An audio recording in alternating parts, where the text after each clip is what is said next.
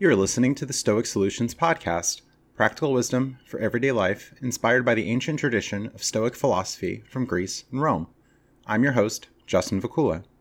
This is episode 90, a manual of Reformed Stoicism, with Piotr Stankiewicz. Recording in April of 2020, we speak about overcoming adversity in a pandemic, mindfulness, mindset, happiness, and finding fulfillment, drawing on themes presented in his new book, A Manual of Reformed Stoicism, released by Vernon Press. Visit my website at stoicsolutionspodcast.com for past episodes, social media links, helpful resources, and a form to contact me. Support my efforts through Patreon to receive special perks, including having upcoming podcast guests answer your questions, custom-made podcast episodes, and private one-on-one calls to discuss whatever you'd like. Visit my other podcast project at hurdygurdytravel.com to learn how to make money, save money, and travel the world at next to no cost with credit card rewards, deals, and loyalty programs. Today's guest, Piotr Stankiewicz, is an author and philosopher from Poland who published Does Happiness Write Blank Pages? On Stoicism and Artistic Creativity, and Manual of Reformed Stoicism, both by Vernon Press. On with the episode. Enjoy. All right, thank you for joining me. Oh, thanks for having me.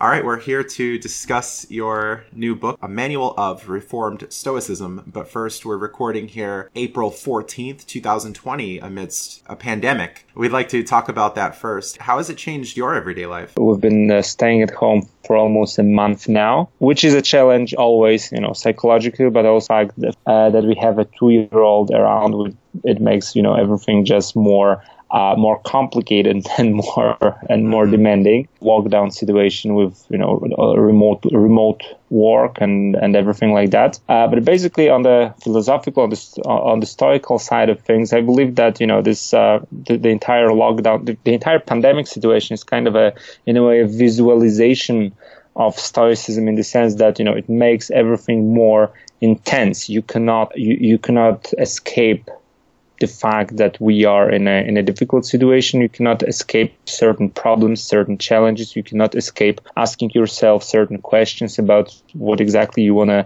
do with your time, with your life, and so on and so on. So in a way, it kind of makes everything more tense, more intense, and kind of more questioning. And then if this pushes someone into Stoicism, then why not?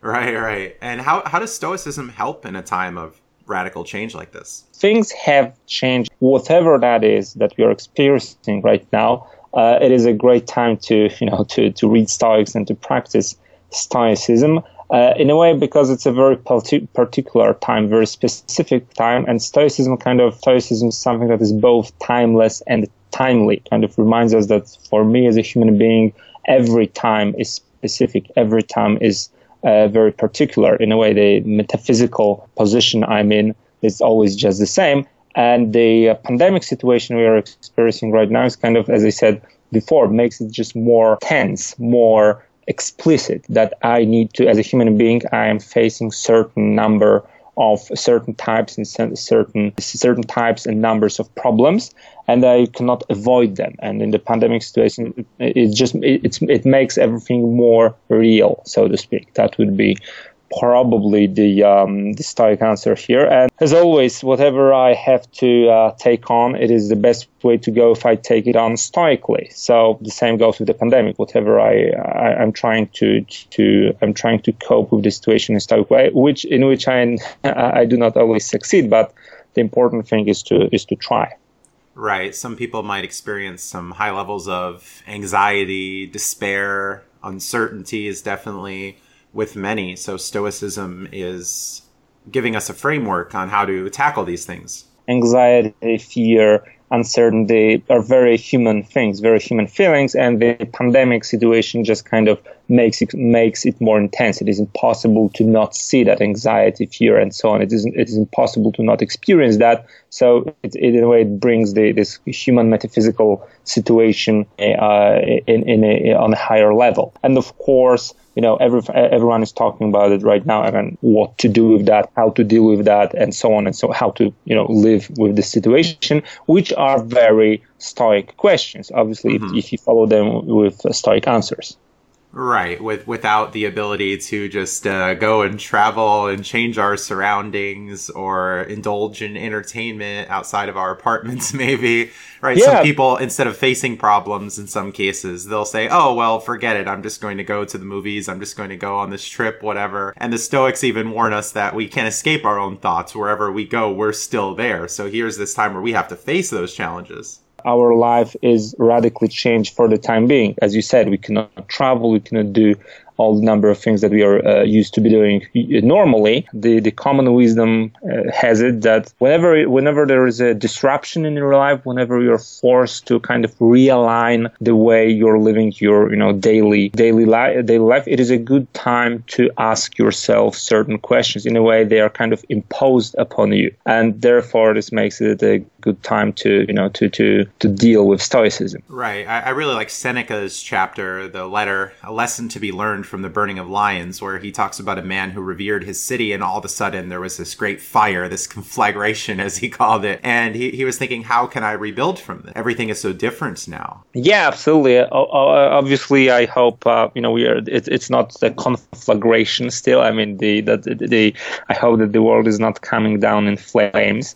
anytime soon. I hope this is not the path we are on right now, but definitely. The coronavirus is a huge challenge, psychological challenge, but also political, economical challenge, and so on and so on and so on. Mm-hmm. So yeah, that's basically where the entire teaching of Stoicism takes effect. So as I said, it's a good time to practice Stoicism, to turn to Stoicism, but also, in some way paradoxically, the Stoics will tell you that every time is good to turn to Stoicism. Right. There's the thing of you keep training for the Olympics, but the Olympics is today. the event is now. Don't delay. Time is creeping up on us. Right.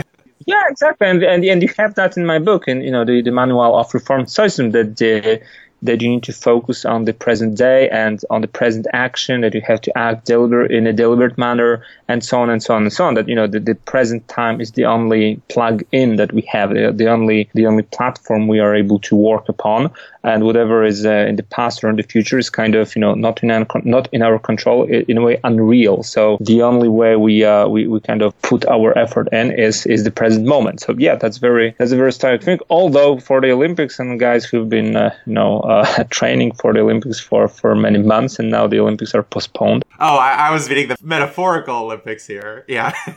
Yeah, but that's also, in a literal sense, it's a good case, because that, I believe that for the sports people, that must be a very, very challenging and difficult situation. I'm not sure if I would be able to cope with that stoically. Yeah, and in some cases, people can see these apparent negatives as some positives, where maybe the athlete can say, oh, now I have time to train more.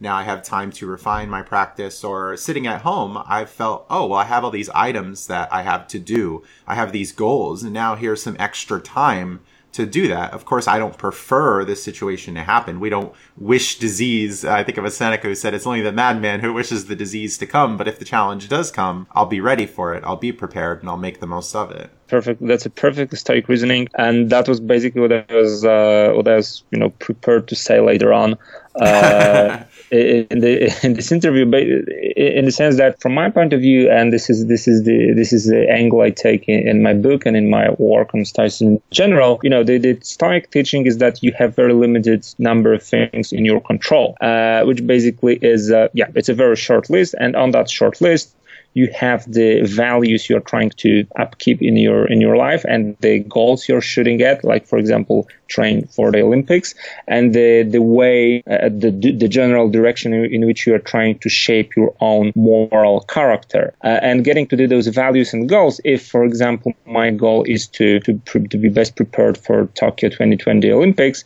and then when this goal is forcefully crossed out of my list, then the Stoic thing to do is kind of to turn to another goal on my list. For example, to focus more on my, on my family or on some other duties that I was having, not regarding the Olympics. Yeah. So that's the Stoic reasoning. I need to keep that list of values and goals long enough so that any turn of events like cancellation of the Olympic Games won't disturb my decision making. I mean, I will always have something.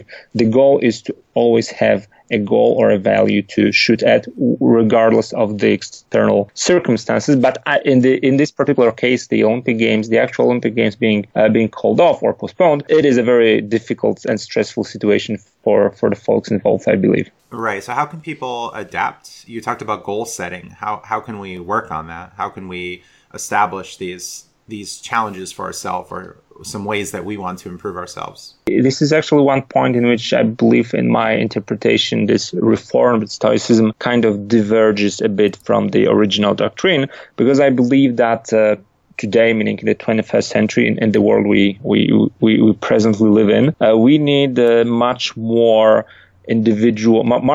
room for individual choice and for personal independence than the ancients had in mind. The ancients, meaning Seneca, Marcus Aurelius. When I read the ancient Stoics and when I kind of immerse myself in the original Stoic doctrine, it strikes me as a bit of a one-size-fits-all kind of thinking, that you need to assume certain Stoic way of thinking, and it will benefit you. And it will benefit you, but it is one and the same way for every person. Today, as I said, in the 21st century, I believe the thinking should allow much more latitude for choice in mentioned goal setting and value setting. So, for example, guys who are training for Olympics don't usually write books during their training program. But let's say my plan for 2020 was to publish a new book, let's say, and to write some pieces for the internet or for traditional media. I mean, some smaller pieces. So, and if my big book gets, let's say, postponed because of the coronavirus, that may be painful, but then I get more time to work on my time that I wouldn't have if the book was on its track to be published. And basically, the Stoic optimism, as we can say, is that you always have somewhere to turn to. You always have some values and goals that you can pursue, no matter what your situation is. And the big challenge and the big courage that is required in human life is to be open-minded enough to find those values. So, for example, with a sports person trying to be prepared for the Tokyo Olympics, the Olympics gets postponed. It may be a severe blow. Yes, that's a very difficult thing. But the Stoics will say there's always something else to work for. So maybe some other games that you can participate, or you can kind of reschedule your training program so that you won't be perfectly fit this year, but you'll be more prepared. Be open-minded so that you can see that there's always some value or goal that you can pursue no matter what your situation is. Right. The Stoics talked about acceptance a lot. And things, yes, being outside of our control, all these external circumstances. So we're not to wholly depend on one thing happening or casting our certainties toward the future, right? That we're to understand and embrace the fact that life is volatile. In ancient times, people dying at a much earlier age, people being exiled, and now we get a slight taste of that here with the pandemic. Yes, exactly what I was about to say. Yeah, that the pandemic, the coronavirus is kind of one big reminder of what the past used to look like. Maybe not in a literal sense, but yeah, it's kind of a blowback from the blast from the past from some ancient time. Right, and probably a lot easier for us as we have better standard of living, we have technology, we have all these other things to occupy it. It seems so strange to me when people are talking about, I'm bored, there's nothing to do. What am I to do? Where every day I could keep myself very occupied and productive, and also mixing in a good amount of leisure as well. If you want to talk Stoicism behind the word productive, for instance, then that's exactly this reasoning. That if I want to be productive, I need to, in a way, rely on my own decision making, rely on my own goal setting, rely on my own planning on what I'm trying to do, achieve, and work on. And this is this thing. If you are relying on the, so to speak, outside world for the agenda on your own in your own life, then you can be significantly disabled if the world shuts down around you, right? And so this is the Stoic thing that you need to, and that's perfectly in line with my Reformed Stoicism, that you need to be very conscious and very self-aware about your own values and goals, and about setting them up for yourself and following them and crafting them in a way that makes you, in a way, immune to outside events. Right. It's about having that strong mental framework and embracing many of these lessons and virtues throughout the text, whereas many people perhaps didn't or don't have that framework, and they're just going about day by day. Maybe they don't have these set goals, and Stoicism can certainly help people with that to orient themselves for a positive philosophy of life, and even talk in the text about finding meaning in life, finding a sense of fulfillment, and thinking about what really matters to us, and not being overly concerned about things like fame, appearance, notoriety, all of these things that people might place all of their hopes in, but maybe that doesn't amount to that much as they would have thought. The word positive, again, rings very well in my ears here, because this is something I believe Stoicism is, or at least should be, that Stoicism shouldn't be perceived, shouldn't be seen as just a kind of a shield or a defensive philosophy against the blows of fortune and all those disasters and setbacks that happen to us in life. It is but it is much more than that. Stoicism enables us to be as productive and as positive as it is possible in a given situation. I never would be able to be as productive as I am, or as positive, if I'm positive, as I am, if I weren't Stoic. I mean, it is a general observation. Stoicism is not about just defending myself and, in a way, passively accepting the way things are. It is about empowering my agency to do whatever I can do in the best possible form and manner. So that's a point which is in Reformed Stoicism very important to me. That Stoicism is in a way is about being on the offensive with our projects for our own life and of our own moral thinking. It's not about being on the defense all the time, just kind of shielding ourselves. Right. You might see some articles here and there about, 10 life hacks from Stoicism, but they're not delving very deep into the philosophy or recognizing some of the wisdom from the ancients. Life hacks are kind of, the concept of a life hack is in a way something which is negative in a sense, right? That you have a problem, so you need to hack that. You need to be smarter than that. You need to kind of find a way to work around the problem. But the thing about Stoicism is that, in my opinion at least, is that it is useful, relevant, vital, and kind of empowering, even if we do not have any problem or adversity in our life. Whatever our situation is, we will benefit from approaching a situation in a Stoic way. That's one of the points I believe in. Yeah, and even embracing a frugal lifestyle, that's been something that's been really important to me. Whereas, okay, if I can be more careful with my spending, I don't need that Louis Vuitton wallet or whatever designer item. I can be pretty happy with what I have, being prepared, and then that avoids getting in this trap of the paycheck to paycheck lifestyle. That's another very important topic for me, because yes, on the one side, on the one hand, you are absolutely right. You shouldn't do all the things you mentioned. You shouldn't, spend what you do not have, and and live overly luxurious lifestyle, particularly if you cannot afford that. But on the other hand, and this is very important to me, I don't think that Stoicism is only about a frugal life. I mean, of course, frugality and this idea of simplicity, and above all, focusing on what is really under your control. That's a Stoic tenet. But it is important to realize that Stoicism is much more than that. Stoicism is not just about living your life very simply and very frugally. You can be, as Marcus Aurelius says, wherever you can live well.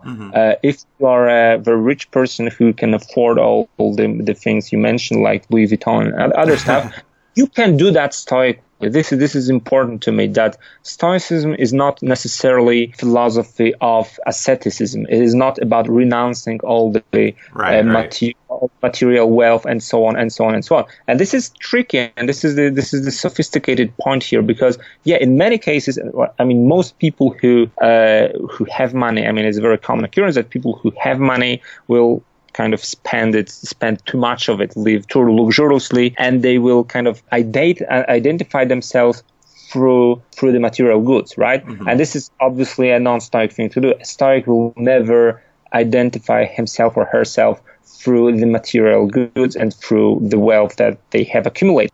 The Stoic thing to do is to use the material outside goods, your wealth, money, possessions, whatever, as an instrument, as tools that you use to your own goals. And it is not important, again, what kind of tools you have or how many of them, but what you can make out of them, the use the work you put them, what kind of work you put them to. That's the point here. Right. And from a broader case, there's a mindfulness that's called for by the Stoic authors of just paying attention to what's going on, being aware, being in the present, and really questioning the value of everything. What must be traded for what? How are we to live our day, right? What are we going to do today? It was even what Marcus Aurelius saying, man was not made to stay under the sheets. Oh, it might be comfortable, but just staying in your bed all day won't amount to much. You can be more than that. There's this call to action. Yes, absolutely. So starting from there are kind of two lines of thought here. Starting with the latter one, yeah, absolutely. The man is not made.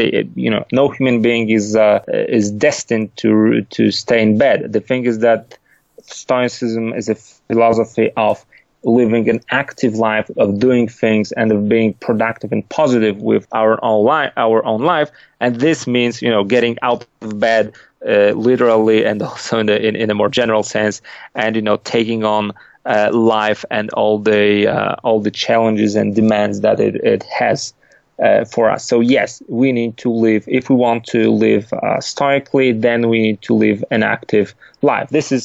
I believe this is true both in original Stoicism and in my interpretation in Reformed Stoicism too. So that's one thing. So yeah, I totally believe I do practice mindfulness a bit myself. I mean, it's not a consistent thing, but every other, let's say, month I have this kind of return to mindfulness and trying to follow its routines. And I totally believe that Stoicism and mindfulness in certain dimensions are close to each other, and they are not rivals, they are not enemies, and they can work together. They go together very well.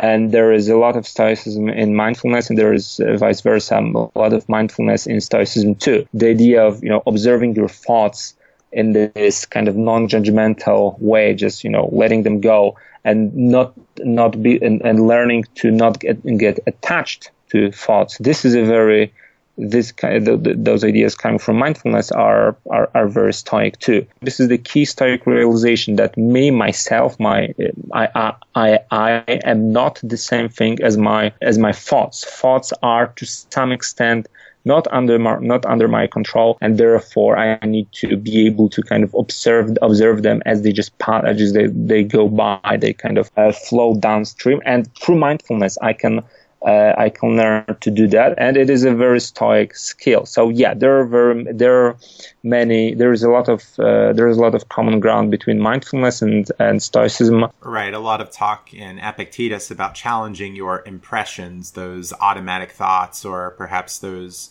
developed thoughts about things, and saying, okay, maybe I should question this. Maybe things aren't as bad as I'm making them out to seem. Maybe I'm just catastrophizing here, right? So being skeptical about that and trying to distance ourselves from that. He mentions anger, for instance, as being something that can be quite destructive, something that he would experience but doesn't want to and wants to become better and, yes, distance himself from that. I believe this is totally the common ground between mindfulness and Stoicism, and those the conceptions. And in Reformed Stoicism, in my book, I call them narratives. I believe this is the more modern, more fitting term, narrative, the story that we are kind of telling to ourselves about things, the way we frame things, the way we kind of narrate the world to us ourselves. This is the narrative we have.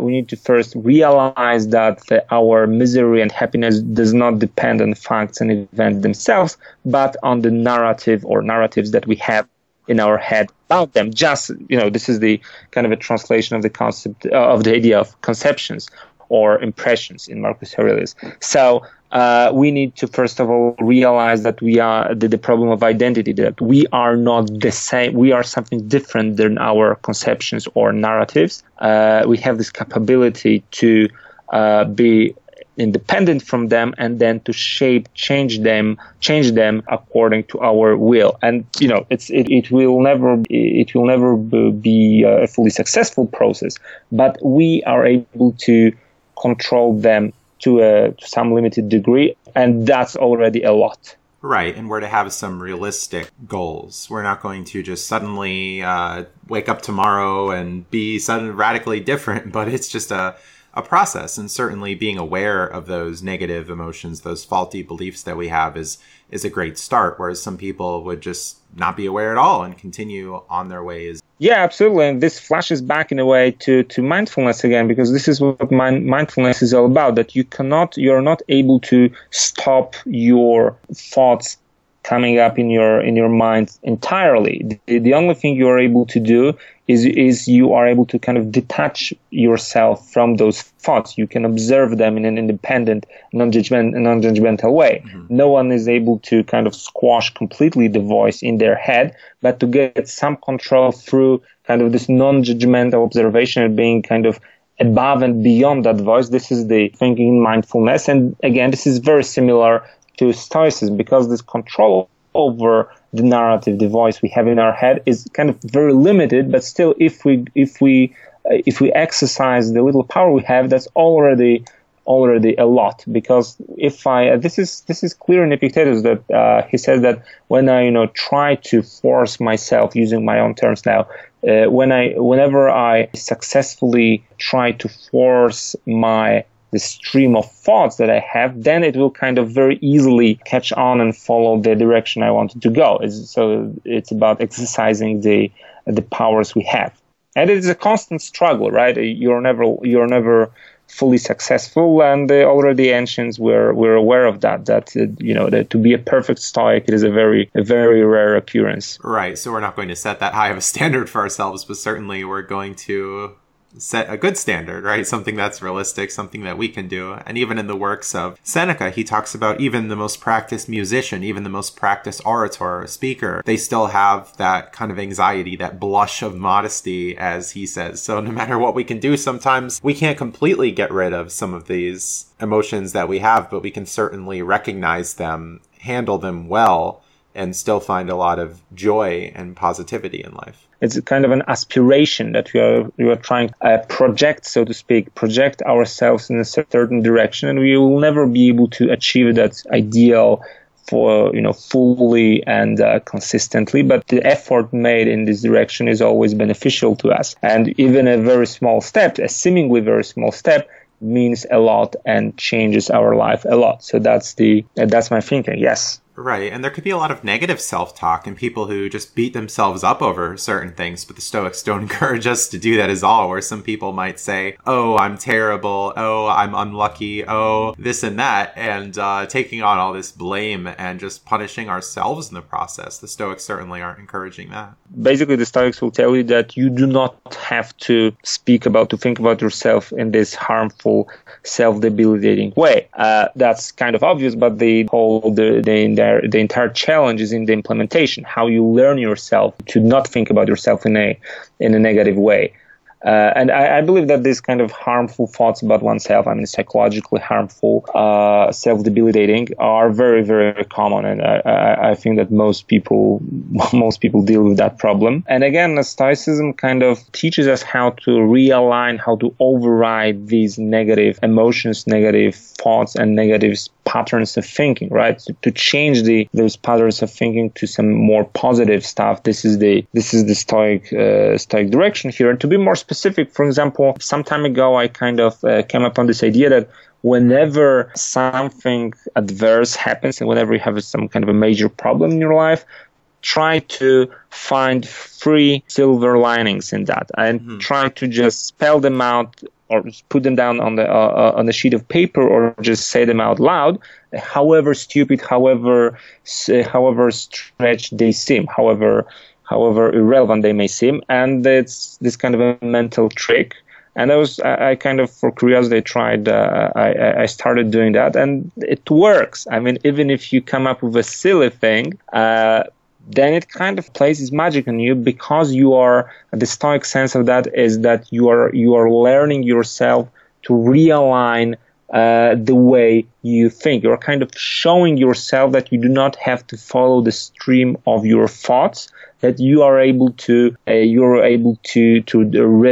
that stream. And that's a very empowering and great tool, even if it sounds stupid at the outset, as it did to me. Oh, no, there's definitely that message of hope within Stoicism. And even some of the authors talk about journaling their thoughts to just be more aware of what's going on, especially during the night where we could be within our own thoughts before going to sleep and there aren't all these other things going on. That's for Seneca. You recap your entire day and you do the plus columns and the entire summation of what happened. Yeah, but my deeper idea here was that even if something that, first of all, again, in the 21st century, in Reformed Stoicism, in the present day, we don't have to kind of follow everything by the book. We are in a way supposed, and we have the right to cherry pick ideas from the broad spectrum of Stoic teaching. And if something works for example, for you, the idea of doing this before bedtime, if it works for you, then you can go with that. If the idea of finding 3 silver linings in every problem works for me, I can do that part. So this kind of individualization, that you, me, and everyone else have the right to pick and choose whatever works for them. Because again, Stoicism is broad and multifaceted thing, and we need to allow for individual choices within that spectrum. Right. Even Seneca referred to ideas of rival schools as being good ones, where he would mention Epicurus, for instance, a lot in his text. I didn't mean going that far. But the idea is that, for example, in my book, you have those 26, I believe, chapters, and each and every of them is one principle, put it in a more precise way, a spiritual, like in Pierre Hadot, a spiritual exercise. And you have 26 of them in my book, for example. And my idea isn't that you have to follow all of them at once, or that you have to, kind of embrace all of them, implement all of them in your own life. The idea is that you kind of immerse yourself in this stuff, and then you kind of put on what works for you. And that's the thing here. You don't have to work Stoicism in all dimensions and all directions at once. You need to kind of suit it for yourself. And let's talk about death. As I think with the coronavirus, people are worrying. People are wondering, oh, maybe I'll get it. How am I going to face this? What are some thoughts that you have, or the ancient Stoics have, surrounding death? Not only Stoics, philosophers in general tend to talk a lot about death. And in antiquity, there was even this kind of a saying, or this adage, this idea that philosophizing is nothing more than actually, learning how to die, or that to learn to philosophize is to learn how to die well, or how to be able to die well. Very deeply ingrained in the philosophical tissue way of thinking. But the problem here, and why I'm calling it a tricky answer, is that I don't believe that we, and we as people, as human beings, we do not necessarily fear our own death that much. I mean, it is a fearful death is a fearful thing, but in an actual life, as it really happens, we usually fear more for the death of a loved one, a parent, a child, a significant other, and so on and so on and so on. That's the curious thing, because the ancient authors spent a lot trying to spend a lot of time trying to explain to us that we shouldn't fear our own death. The problem is that I believe that we do not actually fear it that much. We fear more about the prospect of a loved person dying and potentially. And this is a much bigger challenge, I believe. Right. And what are some steps that we could take to prepare? In Epictetus, you'll find all those crazy ideas that we should every time we put our child to sleep, we should kind of do this kind of visualization that the child will die during the night, or that, for example, or we should imagine some kind of a favorite cup that we have, and then that this cup breaks, and we should apply the same way of thinking to our loved one, or in a different way of thinking, that we should always keep in mind that whoever we wanna call that, our friend, our significant other, our child, or whoever else we care for, is just a human being, which means that they are mortal. They will die at some point, and therefore we should not be surprised or frightened by the prospect of them dying, because it's a natural thing, and this is in the essence of being a human, that we are mortal. So that's the ancient way. That's the ancient way of thinking, and I do have a bit of a problem with that, because it is kind of tough in a way that I'm not sure we should. That is a problem to me. I mean, if you'd ask me about what problems I see in Stoicism in the 21st century approach to Stoicism, then I probably will tell you this: that the Stoic teaching about how to prepare against the prospect of a loved one dying is kind of not in sync with the modern sensibility. That would be And I see an acceptance there, that there's, again, the talk of everything in life is liable to destruction. So value the present, prepare for these adverse outcomes. There's the talk, and I have a hard time saying it sometimes, it's the premeditatio malorum, or anticipating these negative outcomes, or things that we would view as negative, so that way we're prepared and we're not just suddenly taken off guard. Yes, absolutely. This in Latin is premeditatio malorum, just as you said, anticipated it. In the more psychological language, it's called negative visualization. In my book, in turn, is called anticipate mishap, anticipate bad things that may happen, and that's very true. Whenever I'm not certain about the outcome of some decision or what will happen next, I need to be prepared for the worst. But the thing is that when we're talking about, my favorite sports team losing a game, or, me not making enough money from my investment, or, that kind of stuff, it's kind of, easy, and it makes sense to be prepared, in this deep sense, to be prepared for the worst. But when it comes to it, a human being that I love and I care for, the idea of, actively visualizing their death, or kind of being prepared for their early departure, is a bit more problematic, or a whole deal more problematic. Are there other parts that you talk about in your book where you depart from some of the ancients' wisdom? The one big thing that we didn't cover is that in the ancient Stoicism, one of the dogmas was that the world, the universe in general, is kind of well organized, that it is a rational living being full of this kind of divine force, divine potential that kind of keeps everything together and makes it rational, makes it reasonable, well organized, this kind of harmonious whole in which everything and everyone have their part to kind of play, right? So that was the original view, and this is something that I'm not sure that today in the 21st century, observing what's happening in the world, I'm not sure if we are, and knowing also knowing in the scientific way, knowing things that the ancients didn't know about how the things are going in the natural world, but also observation of the political life and everything else that has happened in recent centuries.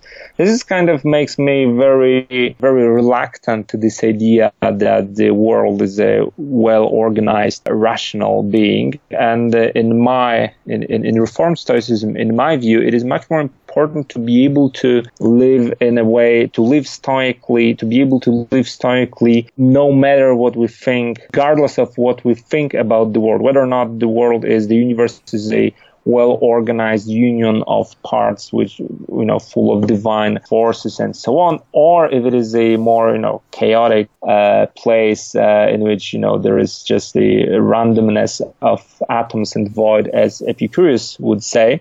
Regardless of how we resolve that metaphysical debate, we should be able to live like Stoics, and this is something I put emphasis on. That it is not about that the Stoic life today shouldn't be based on the idea that the world, that the universe is rational, good, and well organized, but more on this kind of independence. Whatever the world is like, we should live stoically, and this is on some level it is a departure from the original doctrine.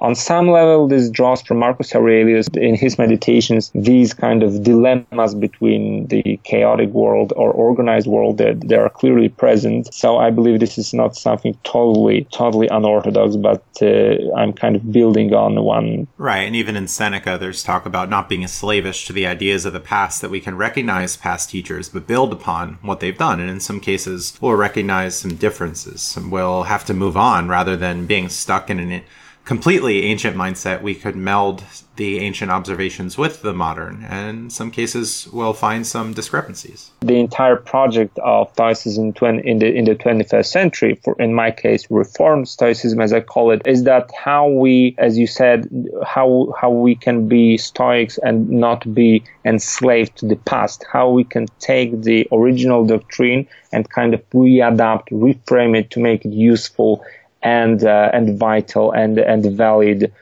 today. So at some points we can just follow the ancients, and in some points we just need to depart from their teaching. But this is basically what I believe makes that philosophy something relevant and inspiring. And some also have the misinterpretation that Stoics are joy killers, or they're not fun, or they're just these android non-emotion kind of beings. And I've countered that in the past and said that I think Stoicism allows for more joy in life because we're not bogged down by so many of these intense negative emotions. We're seeing the world as it really is, so that allows us a lot more mental room, I think. It's kind of a different line of thought from the previous one, but yeah, referring to the idea of joy, I believe that the ultimate goal of Stoic philosophy is to be joyful, is to find happiness, and that it is okay to use this, the phrase Stoic joy is not paradoxical. What we want to find as Stoics is Stoic joy, and the optimism of Stoicism is that mentioned Stoic joy will be always more profound and more lasting and more satisfying than any earthly joy, any ordinary joy, any usual joy of human life. That would be the optimistic part of it. And the entire teaching of Stoicism is about how to find that joy, that you need to focus in the things that you have in your control, and so on and so on and so on. So yeah.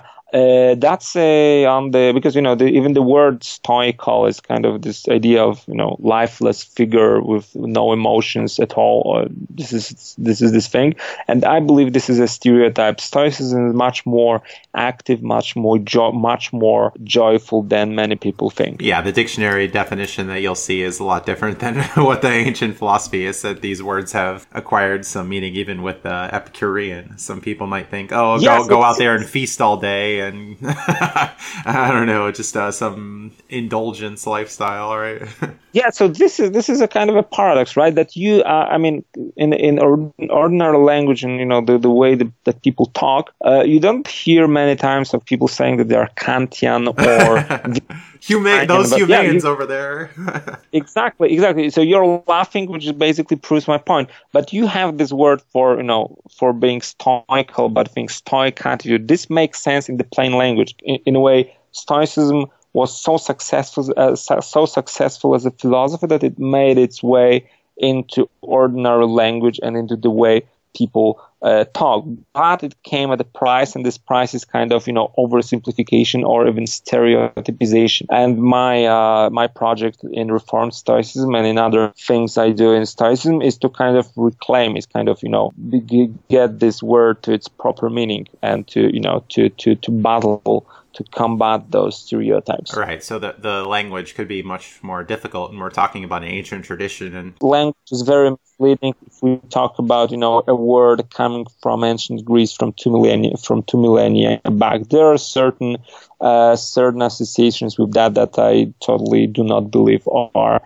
correct. Yeah, even happiness, as people today might think of it as, okay, that indulgent lifestyle, but the Stoics are thinking about it a lot differently and thinking about this concept of eudaimonia or eudaimonia, right? But I'm not sure how many people really think that, still think that happiness is to be found in indulgence. But obviously that's happiness and eudaimonia, because the thing here is that in a way it is difficult to kind of precisely define what is the goal of Stoicism. What is it all about, and what's the actual end of all this? But if we agree if we agree on certain intuition, then it is kind of very easy. We just say that we all are trying to live a happy, satisfying, good life, and some will call that eudaimonia, some will call that happiness. But if we do not stick on the level of words, I believe, understand, this pursuit of happiness, as the phrase goes. We understand what we are talking about, and this is something I believe Stoicism is based upon. A good way to mostly wrap things up there. Just two more things to lead us out here. Can you tell us more about the Modern Stoicism organization that you're part of? And it is a website, modernstoicism.com, obviously, is a kind of a loosely defined network of people doing Stoic things. I mean, writing books about Stoicism, running Facebook groups on Stoicism, doing Stoic meetups, and kind of various activities on various fields, all of them involving Stoicism. And this is quite serious. I mean, there is this annual Stoicon event we mentioned before. I mean, before our interview started, that is kind of happens every year. This year is it is scheduled to take place in Toronto in October, and it's a couple hundred people from all over the world. So this is a serious thing, and there is a blog with a few entries every week, I believe. And basically the modernstoicism.com is also a good landing site if you want to learn more, get to know more about what is happening in Stoicism online. It's a good place to go. So that's the idea. That's kind of a organization in which people do various things about Stoicism. Some of them are in the academia, like fully fledged Stoic scholars. Some of them are basically authors writing books on Stoicism and another topics. Some of them are therapists who that's another very interesting avenue to pursue, therapists who use Stoicism in their practice and write about their experiences. How can people find you and your work online? But I'm working on the website for my Reformed Stoicism, and it should be up someday soon. So that will probably be the best way to go. The site for Reformed Stoicism. All right, great. And for people to buy your book? Just vernonpress.com or the Amazon. The publisher is Vernon Press, and you can read parts of the books online. All right, and that's once again a manual of Reformed Stoicism. All right, and listeners, you can find the links in the show notes. All right, any final thoughts? I think it was a very deep and meaningful conversation, to the extent that I have this nice feeling that we have, covered all the most important stuff, and that just, thanks for having me, and nothing to add at this point, which is in a way a stoical feeling, right? Fulfillment at the end. We've done good work here, and I think we are good. So thanks for having me. Thanks for listening, and keep calm and be stoic. Thanks for listening, and stay tuned for more content. Visit my website at stoicsolutionsPodcast.com for past episodes, social media links, helpful resources, and a forum to contact me. Support my efforts through Patreon to receive special perks, including having upcoming podcast guests answer your questions, custom-made podcast episodes, and private one-on-one calls to discuss whatever you'd like. Visit my other podcast project at hurdygurdytravel.com to learn how to make money, save money, and travel the world at next to no cost with credit card rewards, deals, and loyalty programs. Podcast music, used with permission, is brought to you by Phil Giordano's symphonic metal group Fairyland from their album Score to a New Beginning. John Bartman offered free consultation and audio edits for episodes 51 through 63. Thanks to generous patrons and fans of this podcast who help support my work. Have a great day.